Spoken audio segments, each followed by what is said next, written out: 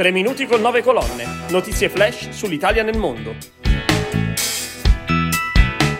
Il libro Italiani nel cuore, dedicato all'emigrazione di ieri e di oggi, e il Vera Pizza Day, che ha conquistato l'attenzione dei tanti appassionati di pizza sparsi in tutti i continenti. Sono Silvia Paradisi dell'agenzia 9 Colonne e questi sono i temi della nuova puntata della rubrica dedicata agli italiani nel mondo. Il libro Italiani nel cuore di Giuseppe Arnone, pubblicato da Rubettino e curato da Nunzio Panzarella, pone un accento diverso sul tema dell'emigrazione. Il testo mette in luce il rapporto tra le partenze di ieri e quelle di oggi, analizzandone le differenze e sottolineando quanto di positivo si possa ricavare dal legame tra italiani all'estero e italiani in patria. Ascoltiamo l'autore del volume, Giuseppe Arnone. La fuga dei cervelli non è solo un fenomeno economico, è un fenomeno sociale, è una piaga che rappresenta un depauperamento dell'economia nazionale a vantaggio di economie più forti.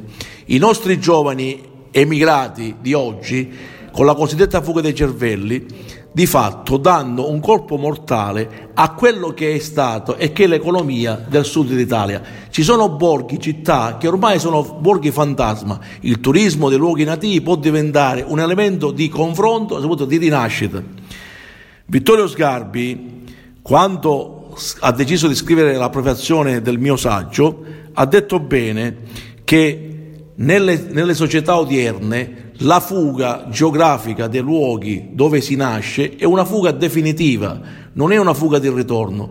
Noi col libro vogliamo portare avanti delle politiche che siano di recupero delle radici sociali, culturali e tradizioni per riportare dentro l'alveo nazionale, regionale e comunale una socializzazione che faccia ritornare quelli che sono i valori del vivere comune di una società prospera e soprattutto ricca di prospettive per i giovani. Cambiamo argomento con uno dei piatti più amati in Italia e all'estero. Il 17 gennaio si è celebrato il Vera Pizza Day con una 24 ore di masterclass online insieme a pizzaioli provenienti da tutto il mondo. Il format, ideato e organizzato dall'associazione Verace Pizza Napoletana, conferma la sua natura globale e conquista per il secondo anno consecutivo l'attenzione dei tanti appassionati di pizza sparsi in tutti i continenti. Ne abbiamo parlato con Antonio Pace, presidente dell'associazione Verace Pizza Napoletana. Quest'anno abbiamo festeggiato per la seconda volta Sant'Antonio con tutti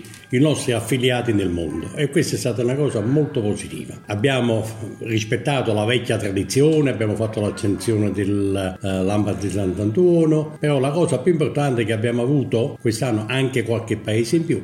Quindi tanti collegamenti di masterclass nelle varie lingue dei vari paesi per permettere a tutti quanti di poter ascoltare che cos'è, come si fa, quali sono le regole di una verace pizza napoletana, ognuno nella propria lingua senza traduzioni e quindi nel modo più preciso. Io sono molto soddisfatto di come si sono comportati i nostri associati perché hanno tutti quanti fatto delle masterclass molto belle, varie, interessanti, simpatiche e quindi alla fine di questo devo dire che quest'anno, secondo anno soltanto, il risultato è stato stupefacente.